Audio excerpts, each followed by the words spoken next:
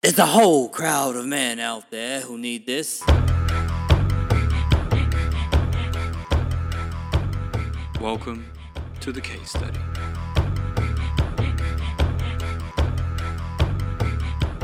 This case study will be marked down in time, known to all as the record keeper of the historic rise of the woke man.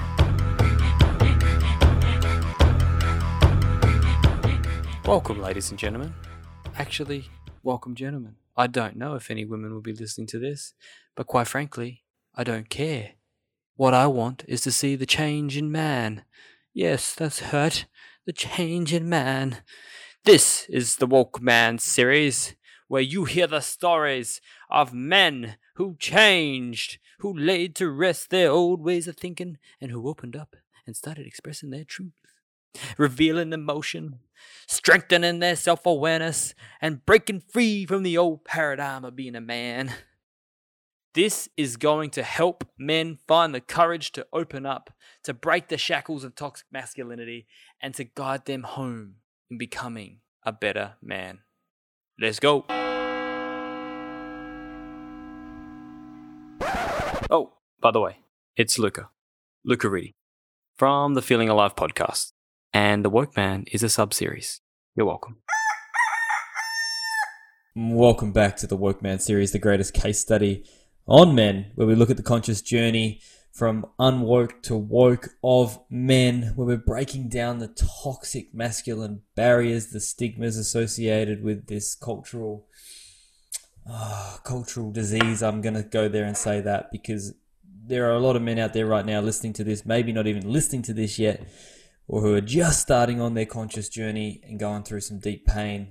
And I want you to know that you're not alone, because this series is bringing you 100 men who have been through the same shit. And without further ado, I got my brother, my conscious brother, Alec for sure, Rouben, the prince himself, joining me today. Brother, how are you? Namaste, aloha. So happy to be here, Luca. How we doing, brother? I'm doing good, man. I'm doing good. We've had a good laugh before we hit the record button. You've got some beautiful energy, bro. Now, tell me, man, where'd you grow up and where do you live now? Where did I grow up? I grew up in good old Louisville, Kentucky, and I currently live in Boulder, Colorado. I like to say that I woke up in Kentucky and I began to find myself here in Colorado. That's beautiful, man. I love that. And Kentucky, is that where the fried chicken's from? That is where good old Colonel Sanders. I wouldn't call him a doctor. He's not a doctor, but Colonel Sanders. Yeah, KFC. You got it. Okay, man. Okay. Do you miss that? Do you miss it down there? But the only thing that I really miss is my nanny, my mom's mom. My mom's Indian, my dad's Jewish. I'm an Indian Jew, and I mean I miss both my grandparents, my bubby and my nanny, but have a really strong connection with my grandparents, and they live there, so I go there probably 2 times a year now. Okay, cool, man, cool. But you're settled. You know? You're settled in Boulder. Oh, Colorado is my root. It's my tether. My love tribe is here. I love it, bro. Yeah. And you're an epic snowboarder, because I asked you. I said, "You in the snow?" And you've been doing it for 17 years. So I'm certain you would just be killing it up there. I love the powder. It was one of my first loves, and snowboarding is a deep love. Yeah, absolutely. Wicked, man, it's like wicked. Connecting with the mountain. It's a special energy, you know. The last time I was snowboarding, I definitely wasn't woke, to the sense of like, you know, where I'm at now. Because not, and I just want to say that it's not a destination, this wokeness, okay? Like, I'm not on a pedestal. Right. Neither is any man here. We know that we're on a certain journey, but I was smashing, what's it called? Oh, what's that? There's a rum that everyone drinks in the snow. I'm like taking a flask of that up at the top of the mountain last time I was snowboarding. So popping the beers and 20-foot jumps. It's crazy. I've got friends who do that, and I don't understand. Yeah. Well, like, because I mean, it's so beautiful the way you said it. It's like I'm going up there to connect with the mountains now. I'm like, dude, I'm in for that. I'm so in for that. A friend of mine gave me a reflection a couple months ago and years ago, and he was like, dude, no one asked the mountain for permission if we could build these multi-billion-dollar resorts on the mountain. And like, Earth is alive. Mother Earth is present and conscious. She's hurting. And every time I go up there, I mean, I get chills on my body because I always seek to ask permission from the mountain. Like, hey, can I be here with you? Can I ride on you? Literally. I want to give that respect, and I wait for that answer. It's the same thing with Mama Ocean. When I go to Hawaii, I want to ask permission. May I enter your waters? And sometimes I get a raging like fuck no or like full fuck yes. That's beautiful. Excuse beautiful me way. If I cursed. I don't know if it's okay. Nah, you're welcome here, man. You're welcome. All right, go. How old are you now, Alec? I'm 29. I'm April 7th, 1991. I'm an Aries fire baby, and love it. Beautiful. Do you dive deep into the astrology? I mean, I wouldn't call myself an astrologer. I do receive like twice a quarter astrology reading from different Vedic astrologers and sidereal astrologers. And absolutely, I definitely tune into what's happening in the stars for myself. And I like to connect that with my friends so I can better connect with my friends and my lovers, you know?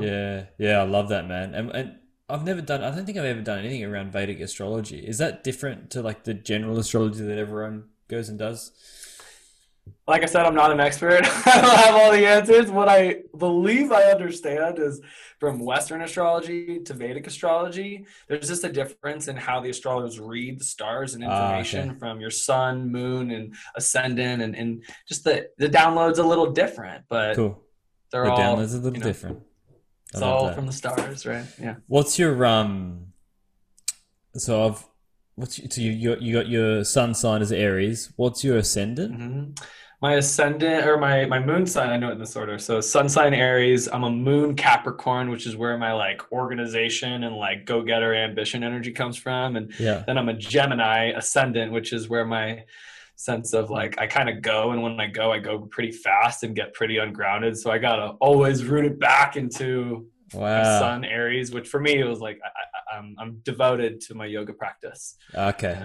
It's the pillar of my life. I'm sure we'll get into that as you ask me these raw, deep questions, which I'm so stoked to dive into. I really am. That's beautiful. I'm nervous and excited because I'm vulnerable, and like you ask me a question, anything is gonna come out of whatever the deepest truth is. I don't know. So I do know, but I'm stoked to be here, man.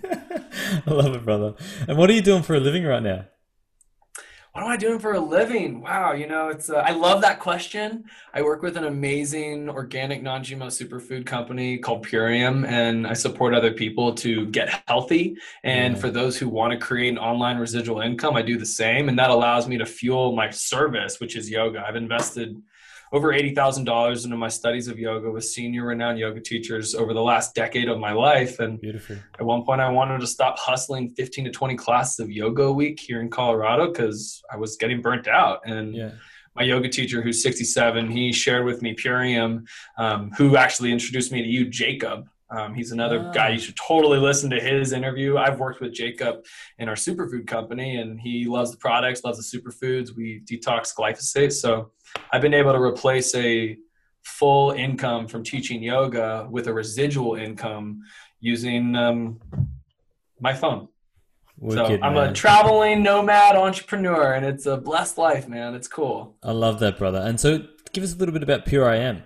So tell me a little bit. Pure I Am. I like that. I thought it's called Purium, but I love Pure I Am, baby. I am pure, baby. You are too. Purium's been around for 27 years, and in the last 9 years, they entered the affiliate marketing model. So we have two routes. People can be a customer, or people can be a brand partner. You get 5 to 25% with affiliate code, but that's the business side. And the product side, we have 60 plus products that are all organic, non-GMO. They're tested down to the molecular level. One of the differences that I didn't really understand before I got involved with Purium is, I'd always been searching for some kind of just easy to go shake that I can run out the door before I'm going to the gym or waking up in the morning. I like to be kind of light for the first few hours of my day. And most superfoods that are on the shelves are dehydrated around 118 degrees. So it literally kills the nutrients. You're not drinking anything. You're not getting nutrients. You're just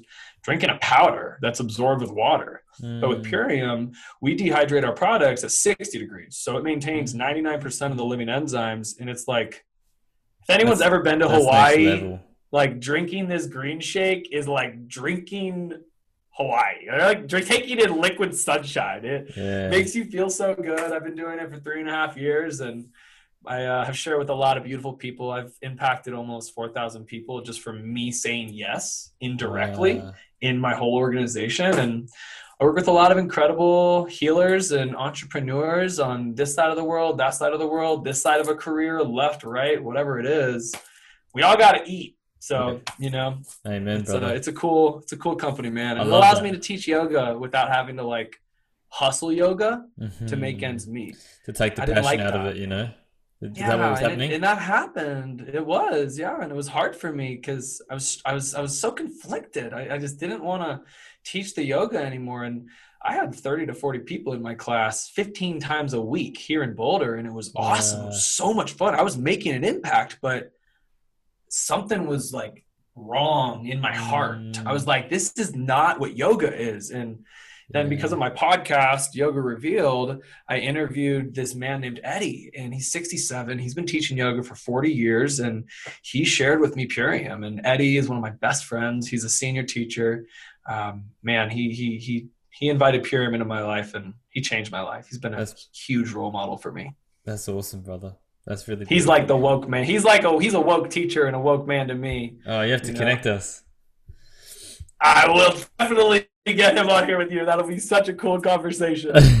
Nice, brother. Nice. And what's one thing you're really good at, Alec? What's one thing I'm really good at? One thing you're really good at, brother. One thing I'm really good at. Do you want like an emotional thing or like a physical skill thing? Whatever comes to you. You know, the first two things that came to me, I just got to give two, is one, I am really good at handstanding. I love handstanding. Oh, I'm jealous. Because when I first started to handstand, I couldn't do it. I literally remember falling on my face. I was like this upside down, and I fell onto my nose in the middle of class in front of like 20 people. And I got so hot and embarrassed, and like my armpits sweat. Oh my God. And I was like, I'm going to figure this out because this is my body. Why can't I do that? I want to be able to do that.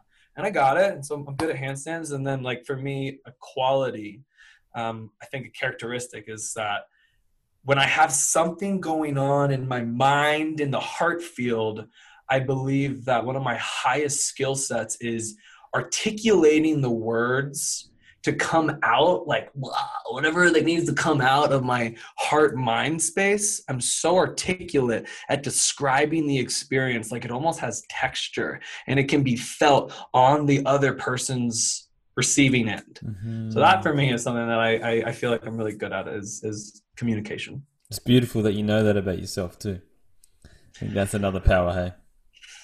That you have self-knowledge on that. A lot of people out there maybe don't really understand it because you ask that question. If they ask themselves this question, what's one thing I'm really good at? And they go, I don't know. You know, like, so it's a really good reflective question, and it's powerful that you know that about yourself. But interesting question. Handstands. How long did it take you to get to your, from when you crashed on your face to becoming a superpower handstander? I want to preface this by saying yoga is not about getting a handstand. Yoga is not about getting a pose. Okay. So I'm just going to preface that. I love that. I also will preface that I have Indian blood. Like I was made for this shit. And it's not about the flexibility. It's not about being able to touch your toes. I just want to like make that very clear. If you asked me that 7 years ago, I would give a very different answer. Okay. So this is through like trial and error and practice and investigation of self. But for me, it took me around like a short 6 to 8 months before I got that handstand. And then it was another like 6 months for like the quest for the press. Where, you know, you're like in a forward fold and your feet press up and I can take my feet down and up and down and up and down. It took me some time for that. Yeah. And, you know, I like what you were saying because like in regards of for me to know myself, my voicemail on my phone, when I don't pick up the phone, the last sentence is, by the way, tell me what you love about yourself. Like what's one thing that you love about yourself? When if you leave me a message, leave me a message telling me what you love about yourself. I love So I that. have on my phone like some messages from people that bigging themselves up, and it's cool. It's I cool. love that, dude. I don't think I even have a voicemail, so I've just got my new Canadian number. I'm gonna set that up and do that too, man. Nice, dude. Yes. Wicked, man. Wicked.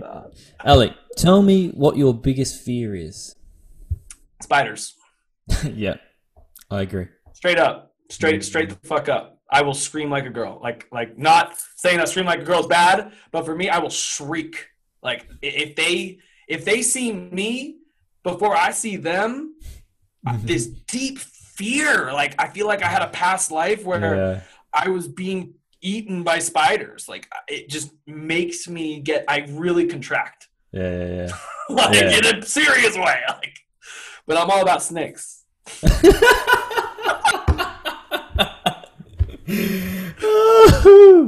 Oh, I love it. All about the snakes, man. I would love to see you go down to the Southern Hemisphere and enjoy Australia for a couple of months in the summer. And oof, you know the spiders there, man. There are. Oh, I've heard, They're dude. everywhere, man. They're everywhere. When I go to Hawaii, there are these big motherfuckers. And I was staying in this small little house. I go to Hawaii often, 3 to 6 months every year for the last 5 years. And that one year I was staying in this smaller little cabin, and in the shower, I named a spider named Bob. I told Bob, I was like, Bob, if you fuck with me, I don't want to hurt you. You're a beautiful creature, but like you stay in your corner and I will stay in my domain. Like, do not. And like we didn't touch, but dude, I'm talking. This thing was as big as my hand. That's nuts. It was huge, dude. Was it like And, like a huntsman or a wolf spider, or was it like a tarantula? What was it? I have no idea. I'm not, but it was hairy and it was death. big. And it was death. It was death. It was death staring at me with like 12 eyes every fucking morning. Oh shit, that's so good. I love it, man. Yeah, I'm with you on that fear.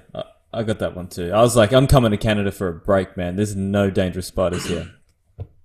Yeah. So that's good. What's your favorite quote, brother? My favorite quote. You know, just today I said it on our team Zoom call for our entrepreneurial team, and you know, someone was asking this, and I was like, you know, there is 1,000 ways to kiss and kneel, and to kiss the earth, Rumi. And then I was like, and there's also 1,000 ways to build your business. There's no right or wrong way. It's just about finding what works for you. And I love that there's 1,000 ways to kneel and to kiss the earth. And to me, we can take that in so many beautiful ways where it's like, it doesn't have to be perfect. It just has to be feeling good for you, you know? And hey, that might change day to day. So that's what's present for me right now. Isn't that the truth? That really lands with me, man. It really lands with me. Perfect time. What's a conscious man to you? A conscious man to me is a man who allows themselves to feel where they are at, and when they're ready, not leave themselves there. Conscious man to me is a conscious man to me is someone who communicates, who takes care of themselves, because the capacity at which I take care of myself is directly reflective to the capacity at which I can take care of you. The capacity at which I love myself is the capacity at which how much I can love you. That to me, in short, is what a conscious man is. The willingness to feel where you are at and to be with those feelings.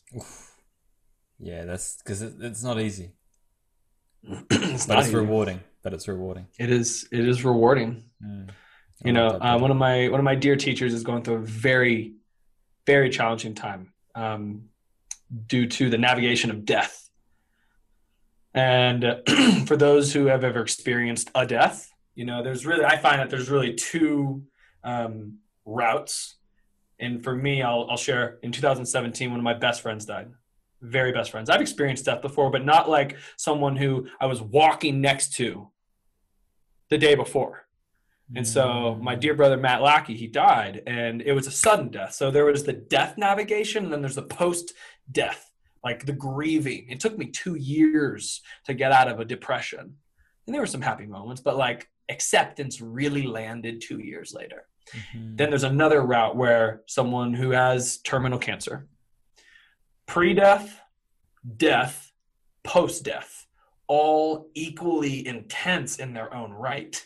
And to be able to feel in all that, I mean, fuck, that takes a capacity of high-level consciousness to just be with it, as deprecating and terrible and challenging as it is. So yeah, that's what I would share with that. I appreciate you sharing that, man. True strength is like being able to sit with the mind and fully, and with the emotions that are present in the body, and just accepting it. That is true strength, man. Because that takes a lot of work and a lot of courage. Man. So I totally agree, brother. That's the, we talk about one of the, pretenses of men is like, got to be strong, got to be tough. Be internally tough. Be internally forgiving. And resilient. That word's been coming up. So I had texted my teacher one day and I asked him, I was like, Eddie, have you ever done something that was just so out of integrity with yoga? Like I did something, like I disrespected someone. I was mean. I was rude. I fucked up. And I was looking for like the almighty answer of like specifics. I said, have you ever done something that was so out of integrity with yoga? And he was like, his response, I'll never forget it. He said, and this was just like 3 months ago. He said, it's in life, you are going to fall. And it is not about how hard you hit the ground, but it is about how graceful you get back up and keep going. And that's true. Amen. That is so true, brother.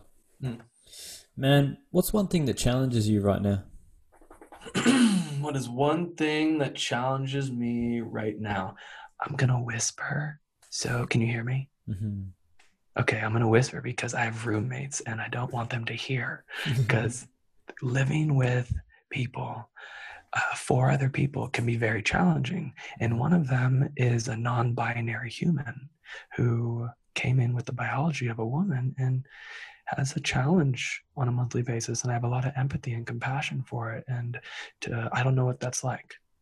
I love my penis and I love my masculine body. And I also love my femininity to be able to feel so deeply. But I have a high level of compassion for working with someone who is seeking acceptance of themselves in their biology and their body. That is one of the greatest things that is challenging me on a daily basis. And I'm working through it by not being reactive to the best of my ability. And I totally react from time to time. It totally fucking happens. And also, sometimes I'm rooted in my power and it doesn't faze me. I really listen. I appreciate that. I appreciate that honest answer, man. And I think it's really important. Something that I see a lot in my own life too is you'll always what happens is you seem to be placed at these perfect situations with perfect encounters that bring up stuff, right? But soul contracts, bro. Bang on, right? And have you found that? Have you found that in your life where you just you look back and you go, everywhere I went, I had a challenge. Of course. Yeah. Absolutely. I think for the people even listening right now, Burning Man or at the music festivals, like, of course, there's always been a challenge. Yeah. And I think we have this illusion in society where it's like, it's supposed to be easy, and eventually there will be peace because the external world is what brings us peace, but it's more so the internal world and how we show up each day and learn from our challenges externally, and that brings the internal peace. I'm 29 and I've had 2 short-term committed partnerships, each for about 2 years. And at the height of my second one is when I was diving deeper into my yoga practice and into Ashtanga yoga. And I was with a lovely woman named Megan, and I was going through a deep challenge with the relationship with my father. And I'm sure that will come up throughout our interview. And she had said to me, can you see, she's a little older than me, which I like. I like a woman who's a little older than me and has a little more earth years on the planet. And I'm not attached to that being one or the other, whatever. It's all good. I just find that sexy.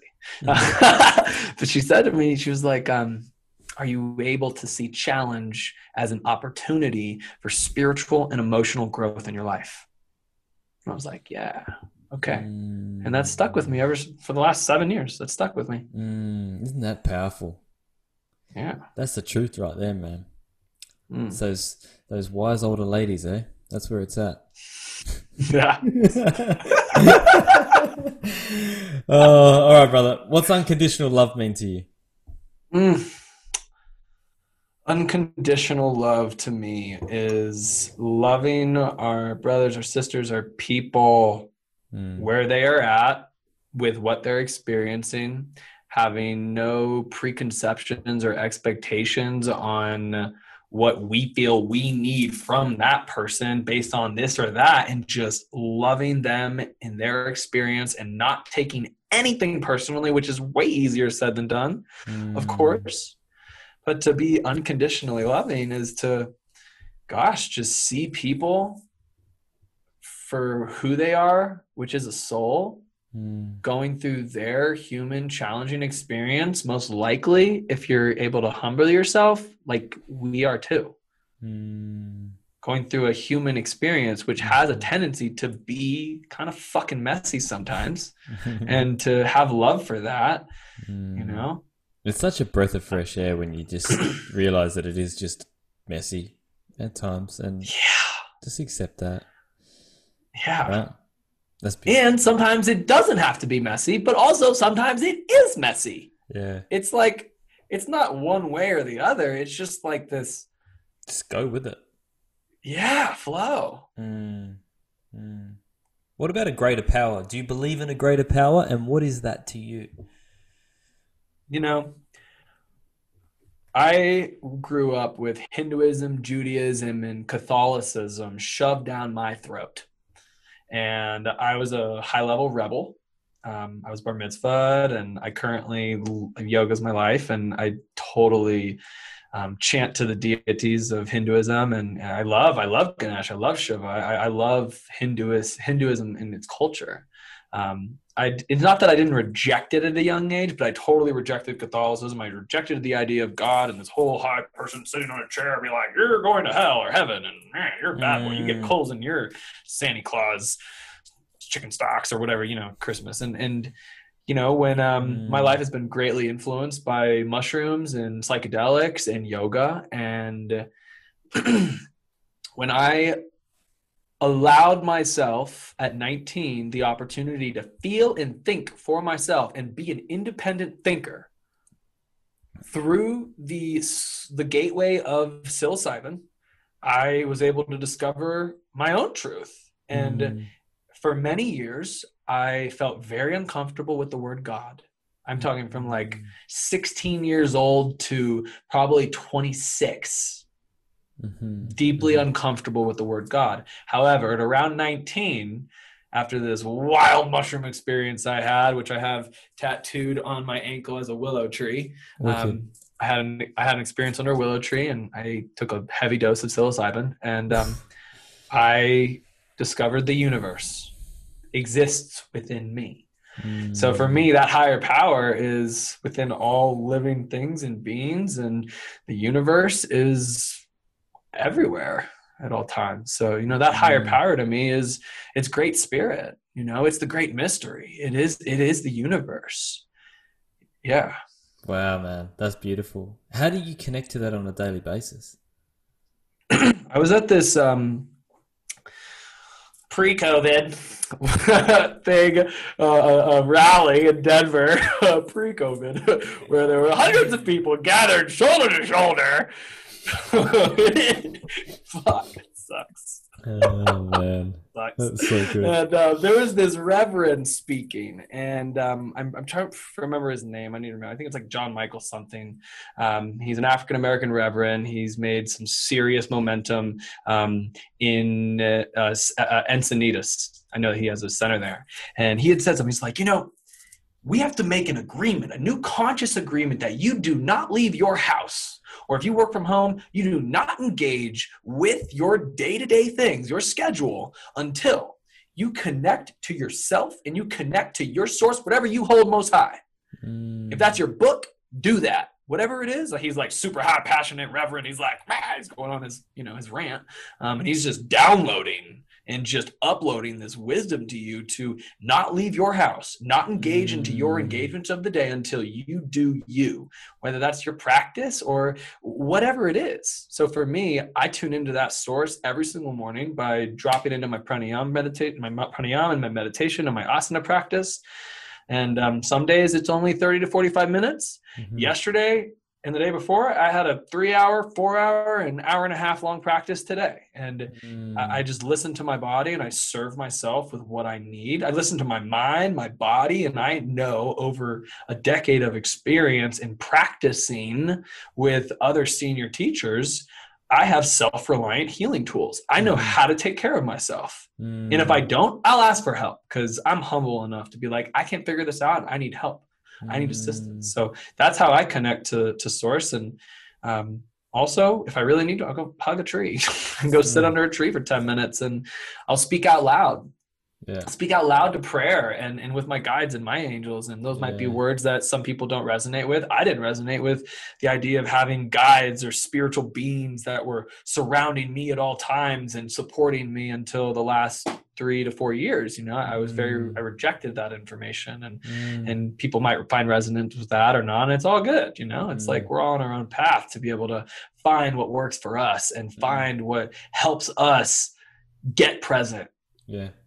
Yeah, I love that, man. I'm really interested to hear how you've your journey from from where you came from to where you are now, and because this is the thing that I found too, is like, it's, you say the word resonance. It's like when you see someone who's maybe far sort of further down the path than you, it's easy to sort of judge that person or go, I'm a very spiritual person. I've been very spiritual from my mum's side of the family growing up, right? Looking about reincarnation and guides. And spirit. Awesome.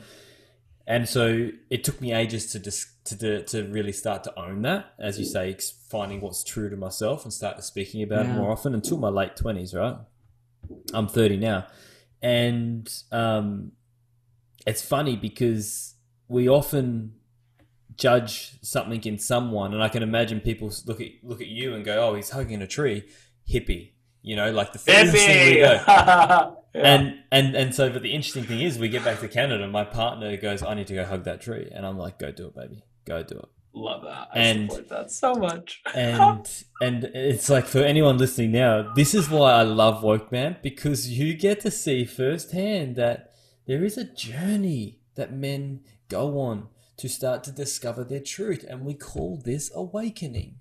And it doesn't mean you lead down a spiritual path. It just means you lead down a path true to yourself, with more pride in who you are as a man, with more respect, with more love, with more empathy, kindness, compassion, with all these beautiful qualities. So I just really felt like I needed to share that, because it just came through as like, I fucking love this, man. I love this. And I love you being so real and sharing your truth. Thank you. Before we get into that, the next 11 questions are more about your personal conscious journey.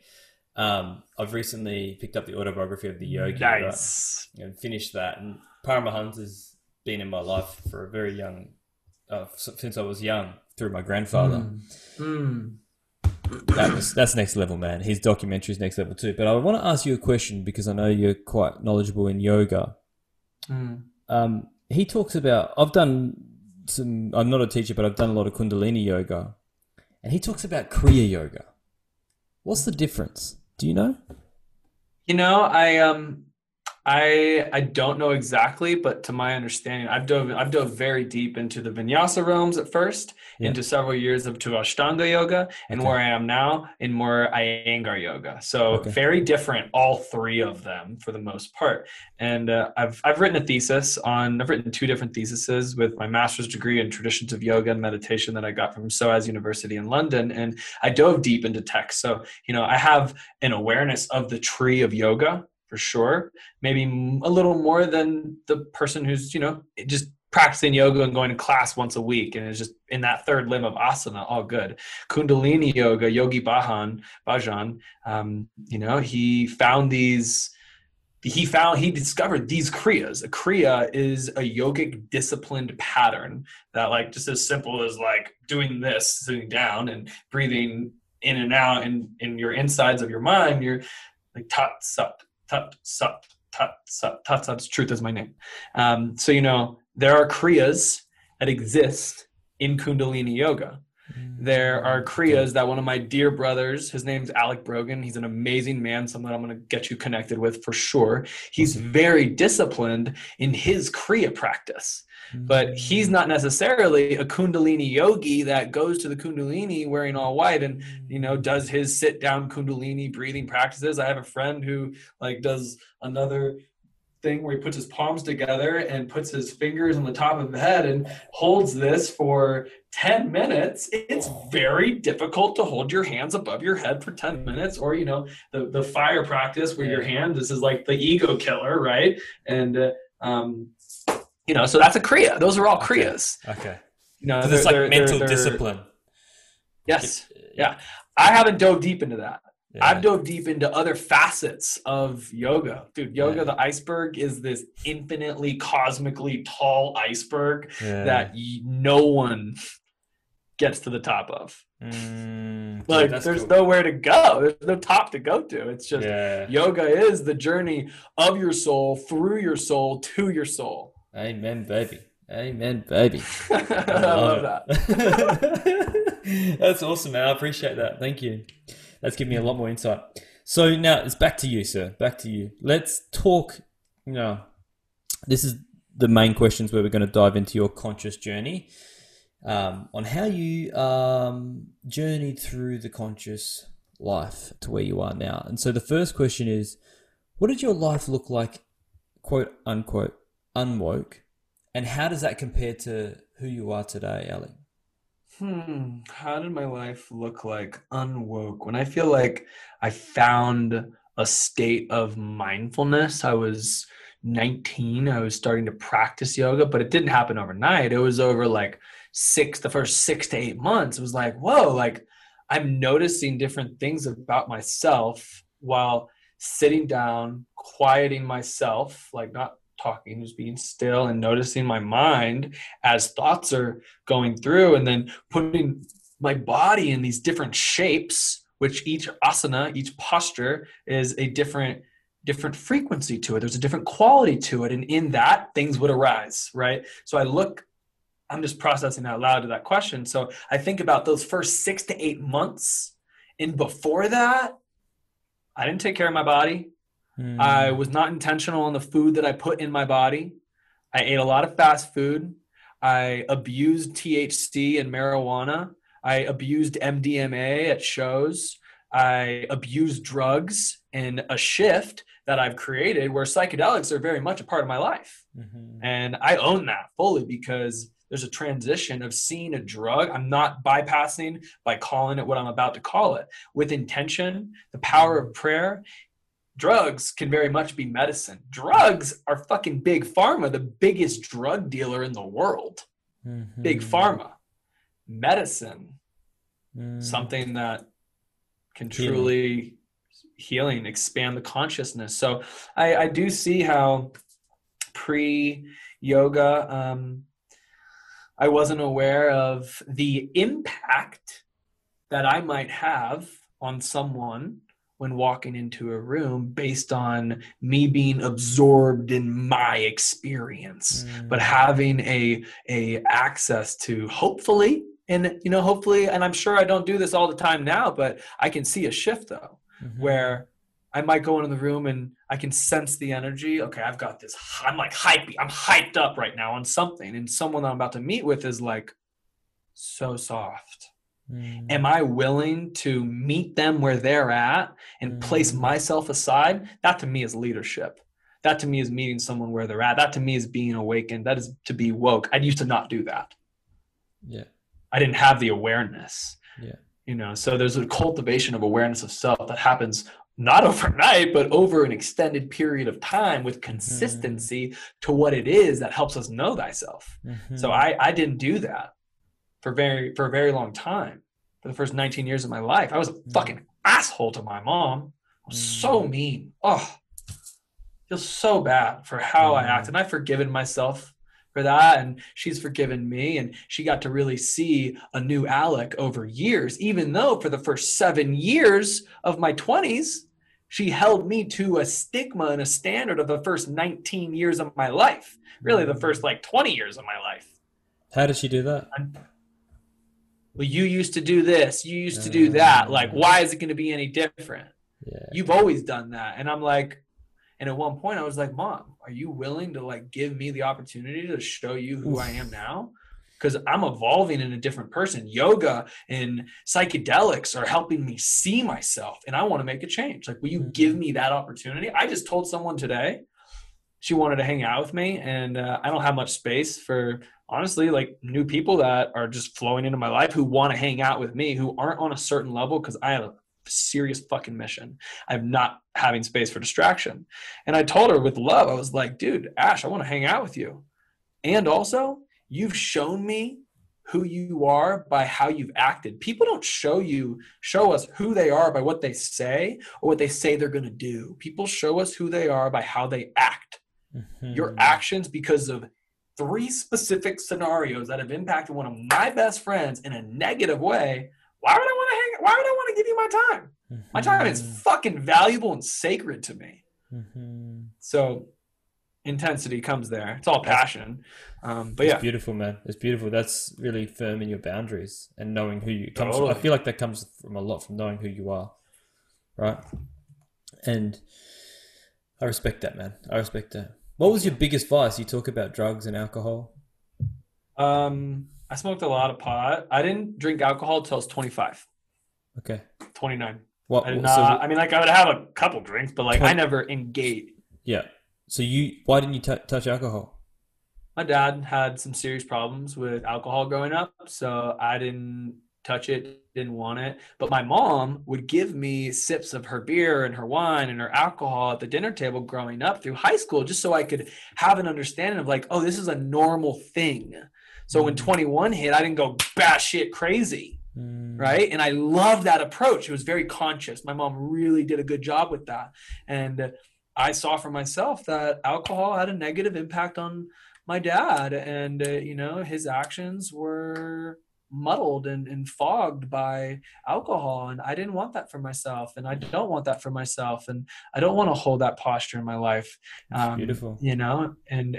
So 25, alcohol came into my life in a very meaningful and a very intentional way through my brother, Matt Lackey, who died.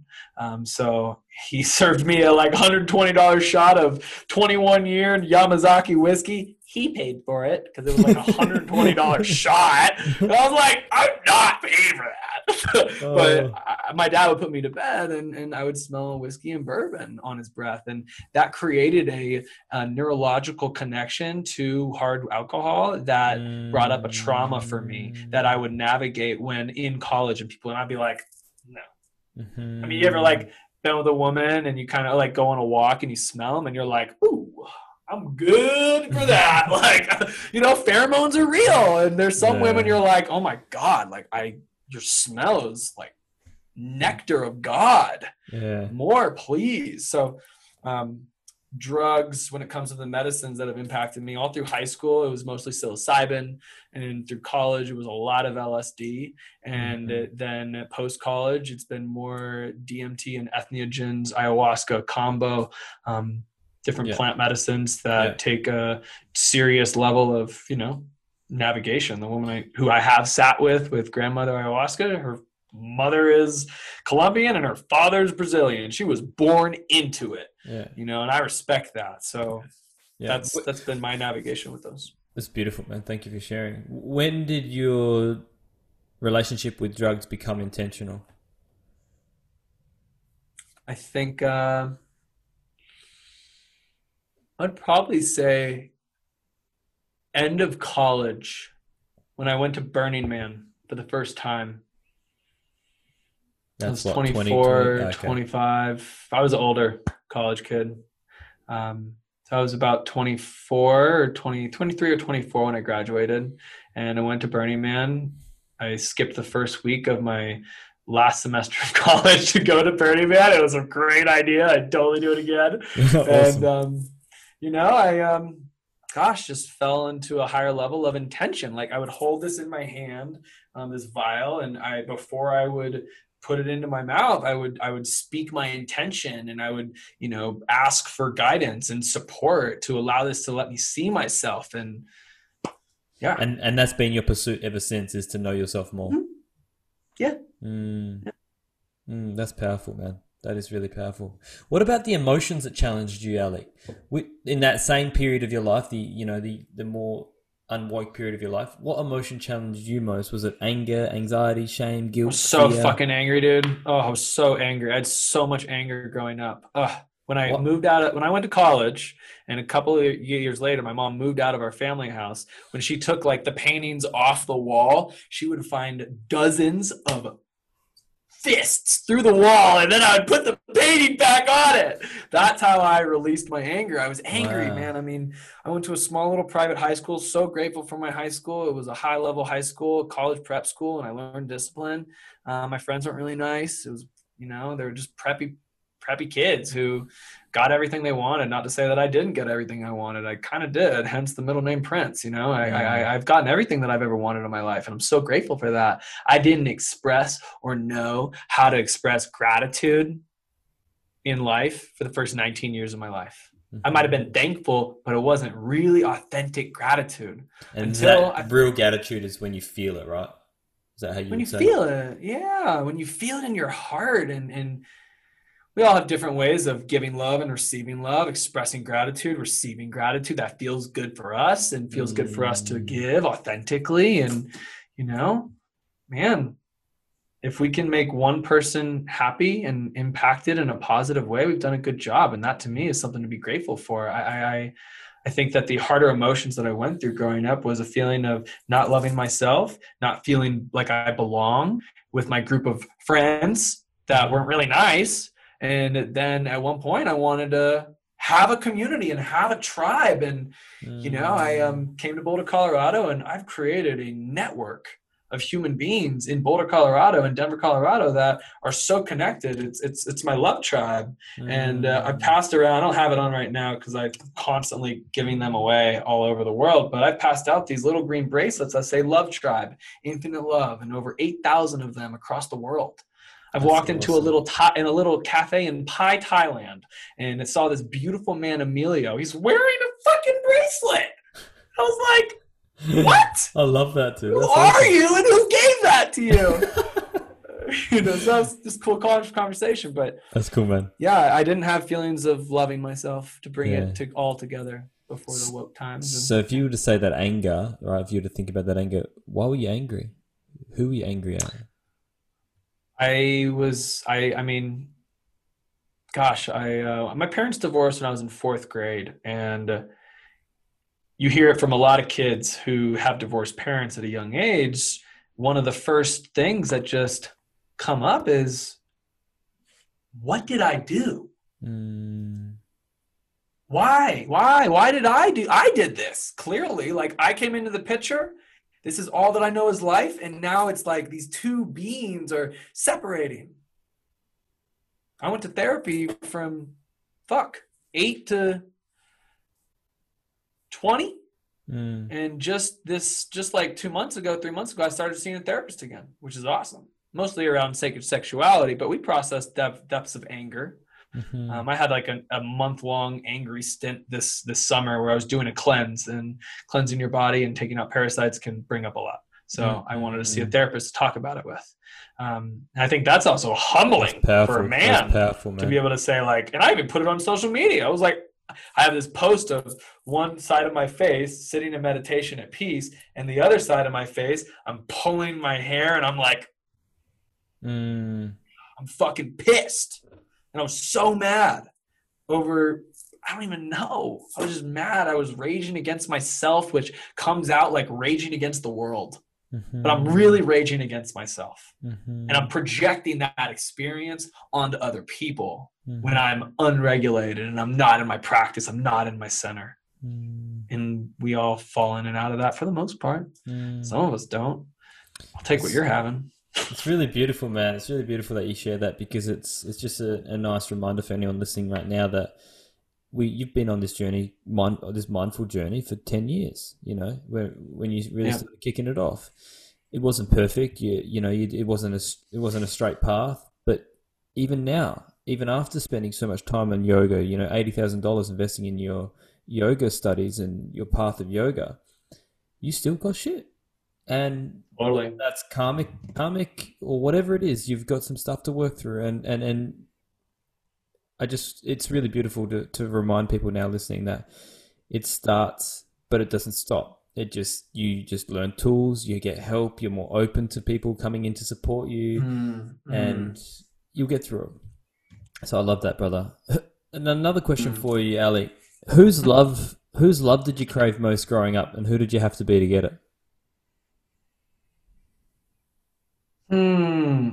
So it's interesting. My parents were divorced, right? And come like end of high school, when became more of a rebel and independent. My dad had this epic backyard, and my mom had this beautiful home. And I would be there Monday, Wednesday at my mom's, Tuesday, Thursday at my dad's. I did whatever I wanted on the weekend.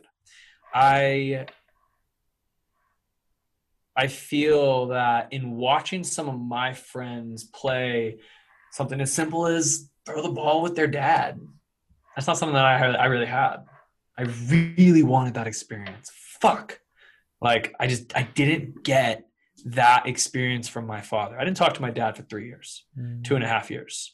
And when I opened my heart to my dad, which is in the first 6 months of when I started practicing yoga, I was in this posture called Ustrasana, camel pose. It's a back bend where you're sitting on your knees and you lean back and you reach your hands back and you grab your heel and you tilt your head back.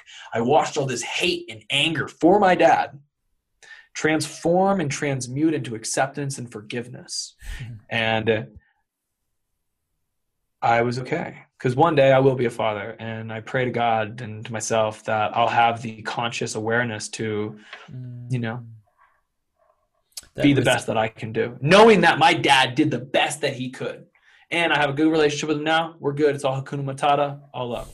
I'm going to probably be seeing him next month in Sedona for a couple of days. It'll be cool. I also always crave my attention from my mom. My mom's a very busy woman. She's like a 7-figure badass entrepreneurial Dr. babe and total boss babe. And I totally want more attention with her. I find myself, I'm connecting with this new beautiful love. We're just like fresh, like 2 to 3 weeks fresh, but I've known this woman for 9 years, and we both have we're opposites in this way. It's very easy for me to share with you, Luca, and those listening, my heart, my vulnerable, raw shit. So easy for me. I don't care. I can open up so easily. To be vulnerable with my parents is really difficult for me. I'll do it, but I'm really uncomfortable doing it. I'll get on a stage in front of 1,000 people and spill my heart story. And I've done that. And to be vulnerable, even if my mom's in the room, it's easy. That's easy for me. But one-on-one, directly with my parents, directly, there's a depth of vulnerability there that pushes me to my edge. I'm willing to do it. I'm just saying it makes me uncomfortable. Yeah, I'm willing to be in it because I want to seek. And like, here's the statement. This is yoga to me as well. Yeah. Seek comfort in your discomfort. Oof. I get me goosebumps, man. Ain't that the truth, eh? I love that, man. I feel that. Why do you feel like that's uncomfortable? Why do you feel like that's so hard? God, I don't know. I've been thinking, I've tried to look into that, and like, I'm willing to go into it, and maybe that's what I love. I love that you're willing to go there. You know what? Just in kind of bouncing it back and forth with you, something that might be is that I might be received, but in being received, I might not feel that you actually have reflection for me, that you can be vulnerable with me. So I put myself out on this ledge where sometimes it feels like I'm not getting anything back. So like, What are we doing? Where's the conversation? Like, what's going on? There's no 50-50. Yeah. Takes two to tango. That's it, bro. That's it. What was the lowest point in your life, brother? I want to go there. Tell me about the lowest point. 2 points. And was suicide ever an option? Suicide was an option for sure between like 18 and 19. And then I ate a fuck ton of mushrooms and had a reset because I died. I had a seizure tripping mushrooms. I'm not going to tell the entire story because it's a 20-minute story, but I remember it like it was yesterday, and I woke up, thought I was dead. So in that, I got an opportunity. I had an opportunity. I was given a choice. Do you want to come back or not? And I said, yeah. So I came back, and that was not the lowest point of my life. But when I stopped talking to my father, it was a low point. It was really hard because he would be reaching out and sending me letters. And finally, I think at 2021, he sent me a letter, and it said, hey, I know that you feel that I've failed you as a father. I'm sorry. And finally, I got the words of validation, and I could forgive him. That was a low point. It was a low point, but it was not the lowest point of my life. The lowest point of my life, Luca, so far has been when my brother Matt Lackey died. One of my best friends. I don't know if you've ever lost someone very close to you. You know, so you know that grief, man. That was one of the lowest points of my life, for sure. He dropped me off at the airport October 28th, 2016. He said he was going to pick me up on April 16th, 2017. My birthday was April 7th. I was on Maui. I was heading home to LA, and then to Boulder, Colorado. Matt Lackey was going to pick me up from the airport on April 10th. And I got a bad phone call. All right, he was going to pick me up from the airport on April 16th. He died on the 10th. And I got a bad phone call on the 11th, early morning. And I was on the first flight, 6 a.m. from LAX back to DIA to grieve and be with my tribe. And we took his body to Eclipse Festival, and we took his ashes to Eclipse Festival and to Burning Man. And, you know, that was a really strong time. I think about him every day. I think about my own death every day. I look at death, you know, so. How did that experience reform you as a human, as a man? That's a good question. I think about his death all the time, and in processing that, it has given me more trust in knowing that there is life after death, to a point of a spiritual way where I don't know what happens, and you don't know what happens. None of us know what happens. No. We all have our own ideas. Yeah. However, what I do know deep within my being is that his soul essence, I can call upon it, and I can tune into him. I've had undeniable experiences where I'm laying on a field. So when he died, I lived in his house for 2 months because I was returning home and I didn't have anywhere to go. And there was just it was a fucking mess. Death is a mess. And I lived in his house, so I raided his closet and I took a lot of his clothes. I have this shirt, and I'm laying on this hill, and it's like summer 2017. I'm crying, I'm sad, I'm depressed. The sky's orange and sunset, and I just said, Matt, if you're here, I don't have the shirt on. The shirt's a little like 1.5 feet away from me. And I just said, Matt, if you're here, please just show me that you're alive. Show me that you're real. And the wind blew his shirt onto me. And then the wind just stopped blowing. And I was just like, whoa. That's beautiful. I can definitely, death definitely does give you some sort of new perspective, just based off like how impermanent it is, how temporary life is. If you think about, we all go in the same place. It's just sometimes we can go without expecting, you know, from a younger age, or we go when we, 70, 80, 90, 100, whatever, from old age. But one thing's for sure is like, we can't take anything for granted. And this podcast here, what we're doing here now, me and Alec, for everyone listening, is allowing you to start living your life with your truth as an expression externally. Start wearing yourself from the inside out and start being yourself, because death is coming. It's taken all of us. It's going to take all of us, And that's to say, and I believe the same as you, Alec, is that my ideas are that our soul will pass on to another life, and part of us never dies, but this experience does. These lessons do. This beautiful interaction is temporary. So I think it's just a really nice reminder for everyone to encourage them to just start standing up to their truth. Believe in that. Yeah, man. You know, can I ask you a question real quick? Yeah, of course. Is that allowed? Yeah, it's allowed. No one ever asked me a question on know. Yoga Revealed, and I secretly always want it, so I'm gonna give it to you. Yeah. If you had 6 to 12 months to live and you knew it, what would you do? That's a good question, brother. It's a good question. You know, and I think the first thing,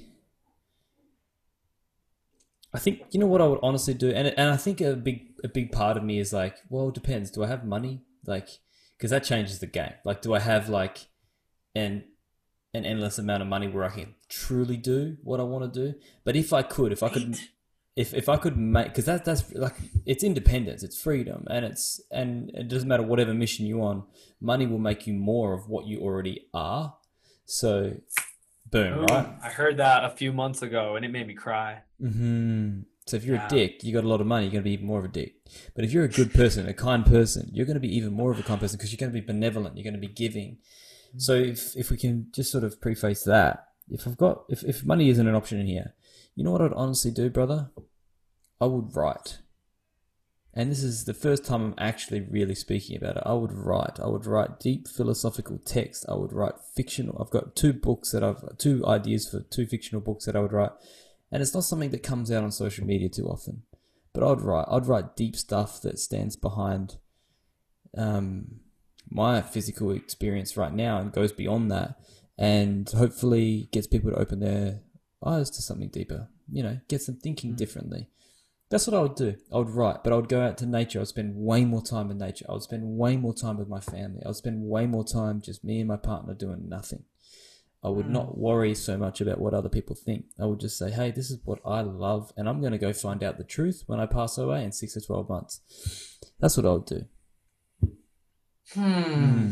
That's awesome. That's a beautiful question. And you're right, I do love it. I secretly do want people to ask me questions. I got it, dude. I've got 125 interviews on Yoga Revealed, and just like, no one asks me the questions. I'm asking all the questions, so I wanted to get I appreciate you, man. I appreciate you. All right, now back to you. Brother, tell me about your significant moment of awakening. My significant moment of awakening is when I was sitting under this willow tree in Louisville, Kentucky at the age of 19 with around 8 grams of psilocybin pulsing through my soul and veins. Yeah, that's right. And I literally, keep in mind, pre-spirit of yoga, pre-God, pre-yoga. Like, this is way pre-yoga, Alec. This is like, you would never see me in yoga at 19. Okay, so I'm sitting under this tree and I astral project. I didn't know it was that, but I astral projected myself above myself, watching this black storm cloud above myself under this tree. And I zoom out a little further and I see myself sitting on the moon, and I see the earth turning with all these beings sitting on earth. And I just recognized how unfucking grateful I had been, how disrespectful I had been to my circumstances, of how blessed I am and how many resources I have in my life. I will never go to bed hungry or thirsty. And I'm so blessed with that privilege and that amazing gift that life has brought to me that I want everyone to have on this planet. And that for me was an awakening when I got to see myself and where I am and who I am now. That was the first moment. Mm-hmm. And then it just started from there and spiraled away into this. Well, it's not like from that, it's like, oh, look at Alec. He's like an awakened man walking down the street into his high school class. Like, fuck no. It was just like I had a glimpse into the God of myself. I love you know, that. I had a glimpse. And the rest is up to you. Exactly. We all have these tools. Yeah. It's actually about applying them real time when it matters. So after this point, what was what healing modality helped you most on this journey? What healing modality helped me most on this journey? Yoga. Yoga as a container for creating self-reliant healing systems and practicing every day. There's a Yoga Sutra. I'm not sure if you're familiar with the Yoga Sutras with Patanjali. No. Oh, Patanjali's on the next list, man. I haven't gone Got yet. it. So Patanjali, he's a Naga, which is half torso snake and human body. He was existing around the time of the Buddha, 350 BCE. And he created these 153 pithy, succinct statements of what yoga is. And one of them is, in order to receive the true benefit of yoga, one must practice consistently, undisturbed, ... for a very long time. A very long time to me is like 20 years. To me. I think it takes 20 years to get 10,000 hours of like mastery. Yeah, for sure, bro. You know, for sure. long time. So if you've got a recommend, have you got any recommendations of where I would first start learning more about Patanjali? Because I know Dr. Wayne Dyer talked a lot about it. And he's mentioned in this, Paramahansa talks about it. One of my favorite books that is just so accessible about the Yoga Sutras is Light on Yoga Sutras by BKS Iyengar. Also, those who want to learn yoga, I mean, hey, send me a message on Instagram, Alec Love Life Yoga. I've got some online classes and I can point you in the direction of live classes with my teacher. He does them free Monday to Friday, 8:30 in the morning Mountain Time. They're fully free. And I'm not teaching online because I don't want to, but I will be teaching again in the spaces post-COVID. And, you know, beautiful, I open a studio one day in Boulder, Colorado. Okay, that's awesome, brother. So also, I would say plant medicine was also another one in there, right? So you'd have yoga and then plant medicine. Yeah, and plant medicine has been deeply impactful for sure. You know, and that's not everyone's flavor. Like if someone has schizophrenia or, I mean, you know, there are certain things that like I'm not a doctor and I'm not going to say you should or should not do this or like, do I condone this or that? I'm going to keep myself safe in that regard. And I think that it's a calling. If you feel called to explore something like that, cool. Yeah. It finds you. That's awesome. Yeah. That's awesome. Yeah. I agree, man. I agree with that. Got a few more questions here for you. We wind down. Did your friend group change as you changed? Yeah. It was a bit painful because I was changing. Old friends.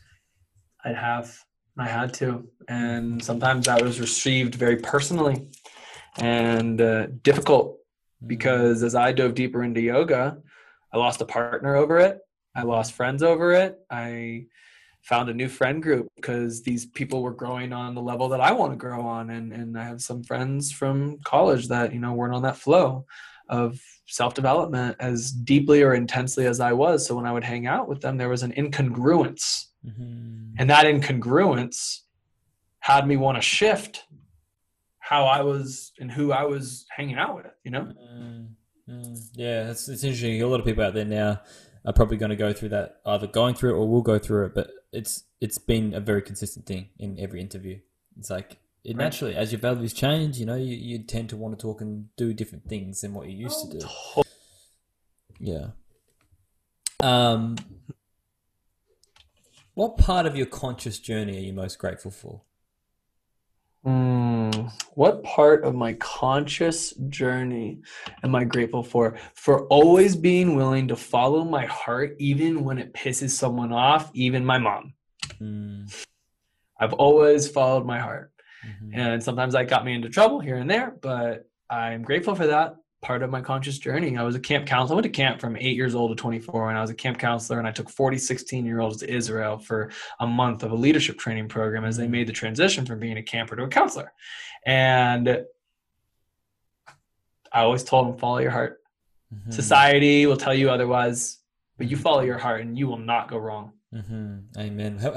How would you suggest someone who's never really done that, how would they follow their heart? What would be the first thing to start doing? Well, that's a good question. How to follow your heart when someone hasn't done that? I think first we got to get with ourselves.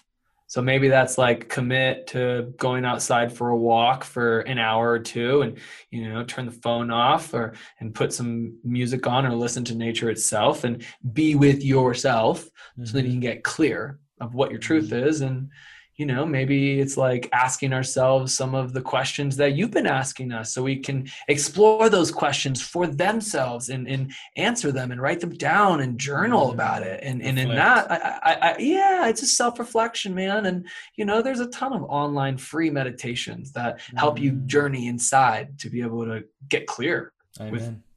what your truth is. So that's what I would say to that. Okay, thanks, brother. Last question for you, man. What's one tip that you would give your old self who's just starting this journey? What's one tip that I would give my old self who's just starting this journey? I'm trying to like tune back into that 19-year-old self of mine going into core power yoga for the first time.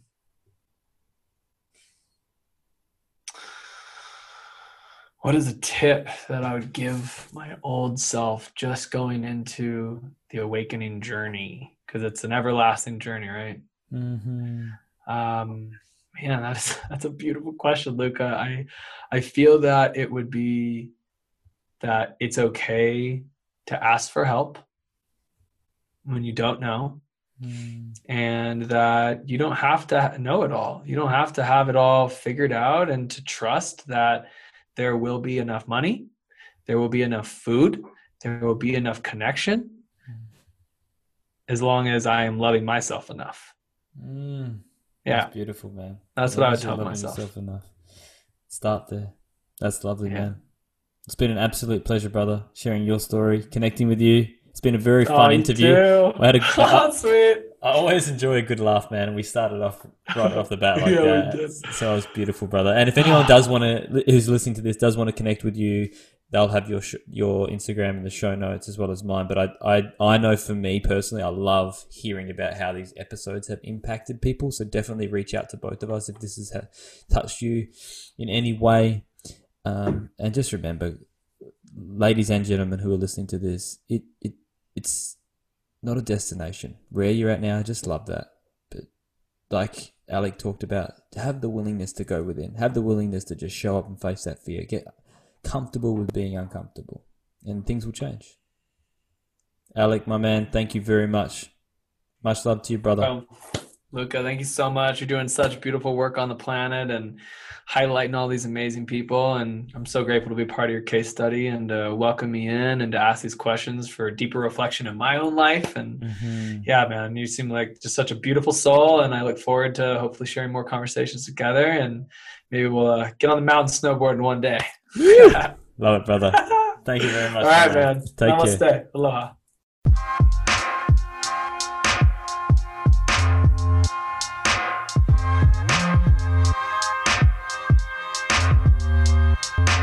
Whoa, man, bring love and just be. I got love in my eyes, bro, I can see. I'm gonna be who I'm destined to be. Wokeness is taking my old self away. Yeah, I put love into me. I'm spreading that love, yo, don't you see? Grab your cacao and drink it with me. Cause wokeness is taking my old self away. Woke man, wokey woke man. Woke man, wokey woke man. Woke man, wokey woke man. Bring love and just be. Woke man, wokey woke man. Woke man, wokey woke man. Woke man, wokey woke man. Bring love and just be.